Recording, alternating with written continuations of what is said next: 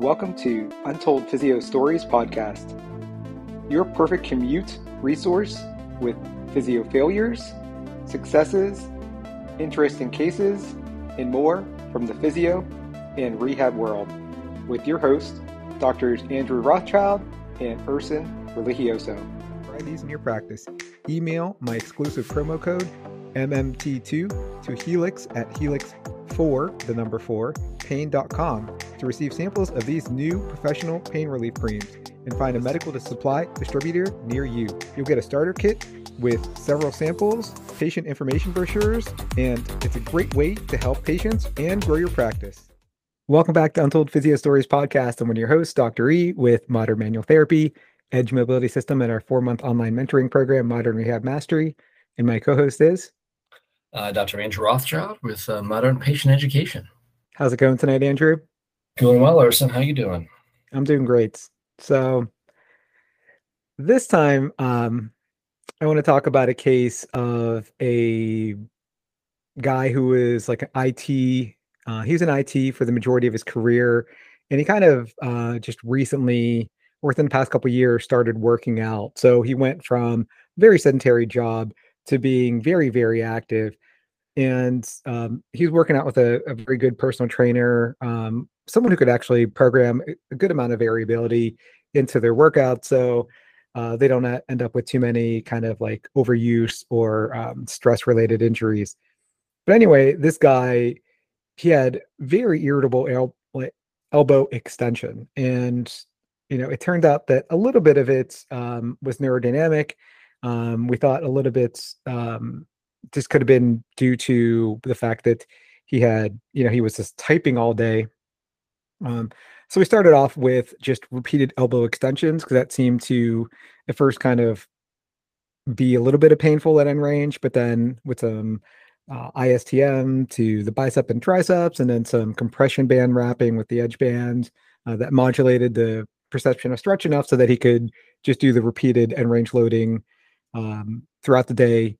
So his elbows were maybe only about 25% better. At that point, we kind of revisited the cervical spine, and I mean, he's like an extremely kyphotic guy anyway, even though he was maybe only in his late 30s.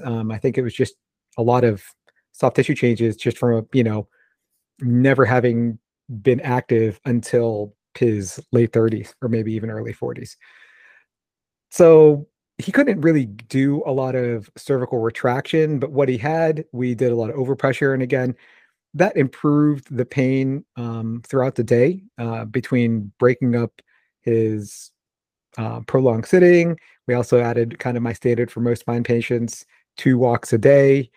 We did the drink lots of water. So you have to go pee, water break, because otherwise I always tell people, like, you're literally sitting long enough until your leg goes numb. You're sitting long enough until your arms hurt, but you're not going to pee your own pants. So that was actually one of my strategies that I used to use when I worked for an insurance company, because I would sit there long enough until my leg went numb, and I would always think, I'm just going to do one more case. I'm going to do one more phone call. I'm going to do one more case. And pretty soon, like, then all of a sudden I had like raging sciatica, and side glides wouldn't take it away. So it is a good strategy. So anyway, that again made him just about another 20-25% better.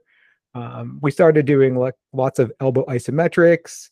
That made it better, just really kind of hammering away on just some forearm strengthening and some shoulder strengthening. That really didn't change a whole lot. So at this point, he was able to work out, but he still had a good amount of pain. And then I don't know if for whatever reason, he didn't mention it before, about symptoms being worse in the morning, or maybe after several visits in, it's just something I decided to revisit. But he said he was, worse in the morning and better throughout the day, probably because he was doing resets. And I don't always try to change someone's sleeping position, because I try to give it several visits, because someone may have a crazy sleeping position, and not only can they not change their bed or their mattress or their sleeping position once they're unconscious, but sometimes when you empty the cup, or when you do enough resets and you give yourself a big enough buffer zone, that by the end of the day, you're not worse at night and you're not worse in the morning. So it's not something I immediately change, even if someone has what seems like a bad sleeping position. So then when I finally asked him how he slept, and, just to demonstrate with like on the plinth, And with the 2 pillows I had, he's like, "Oh, you don't have enough pillows." And I'm like, "Well, what do you mean? Like, how many pillows do you use? Do you use some under your arm? Do you use some between your legs?" He's like, "No, I sleep on my back with 4 pillows underneath my head." It's a And I lot of was pills. like, and I was like, "What?" He's like, "Yeah, my chin is pretty much touching my chest all night." Oof. Yeah. I mean, again, he was kyphotic, so I expected him to maybe use like a big pillow, but I didn't. That was a first for me. I'd never seen someone sleep with so many pillows, unless they had GERD or something. And at that point, then I'm like, well, you just need like the big, oh gosh, what am I thinking of? Not the ramp, but you know what I mean, like the I big know what you're foam. talking about, yeah. Yeah, yeah, big foam triangle. So yeah, I said, look, all right, well, yeah, I really want you to hammer down on those extensions. Let's start like lying on a foam roll, with like maybe 3 pillows, for like 20 minutes a day, just to kind of get you really opened up in your mid back. And over the course of like another 4 to 6 weeks, every 2 weeks, let's try to removing 1 pillow or something, until maybe you're only using 2 pillows or like one larger pillow. So yeah, I think it was all that flexion that really just sensitized his upper quarter, Yeah. because once we started doing that, he wasn't playing tug of war with his peripheral nervous system all night. He was much better throughout the day, and especially in the morning. Interesting. I had a patient several years ago. I'm trying to remember the exact name. I think he had fallen asleep sitting up. Like I think he had traveled a lot for work, and I think he had fallen asleep sitting up.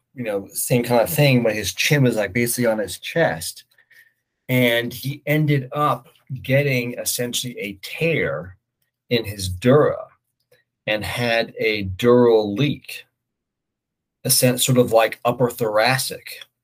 And I guess it took him like several doctors and finally seeing a doctor out of state when they found it. And he ended up having like, upper thoracic kind of, laminectomy fusion kind of situation. And it had to do like a patch. But it was all, he had like a bone spur and just falling asleep in that hyperflex position for several hours was enough that the bone spur kind of got into that dura and punctured a hole. Oh my gosh. That's Yeah. that's one of those spurs that actually makes a difference. Yeah, exactly. And again, the likelihood of that situation though is also so uncommon, but just like the thing, all the factors coming together and that event. Sure. I mean, if in my patient's case, it could have been similar also, but I mean, he was non-weight bearing all night. You know Yeah, what I mean? There's also a difference between like actually the head and neck being forward in a weight bearing position. It's quite a bit more weight for on the sure. dura. Yeah. Yeah. Yeah. Wow, that's nuts. That is an interesting case all by itself. Like how many visits did you go through with him before you said, "Hey, you need to see some specialists"? And Well, I like how never many? saw him until after the surgery. Okay. It's not like Well, you I just never, said I that. never see. This is all relate to me. Like after he had gone through all the whole procedures and stuff, and then he had the surgery. Then he was referred by a former patient to me. But I never saw him like during the whole diagnostic process or anything.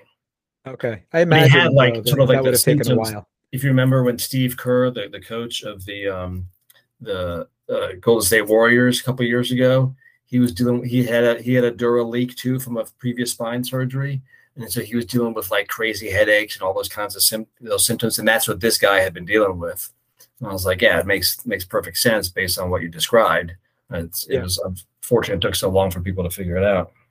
Yeah, my wife, before we had all these kids, when she was a pelvic health therapist, she would talk about seeing a lot of women with spinal headaches from Mm. spinals and epidurals, Oh, yeah, yeah.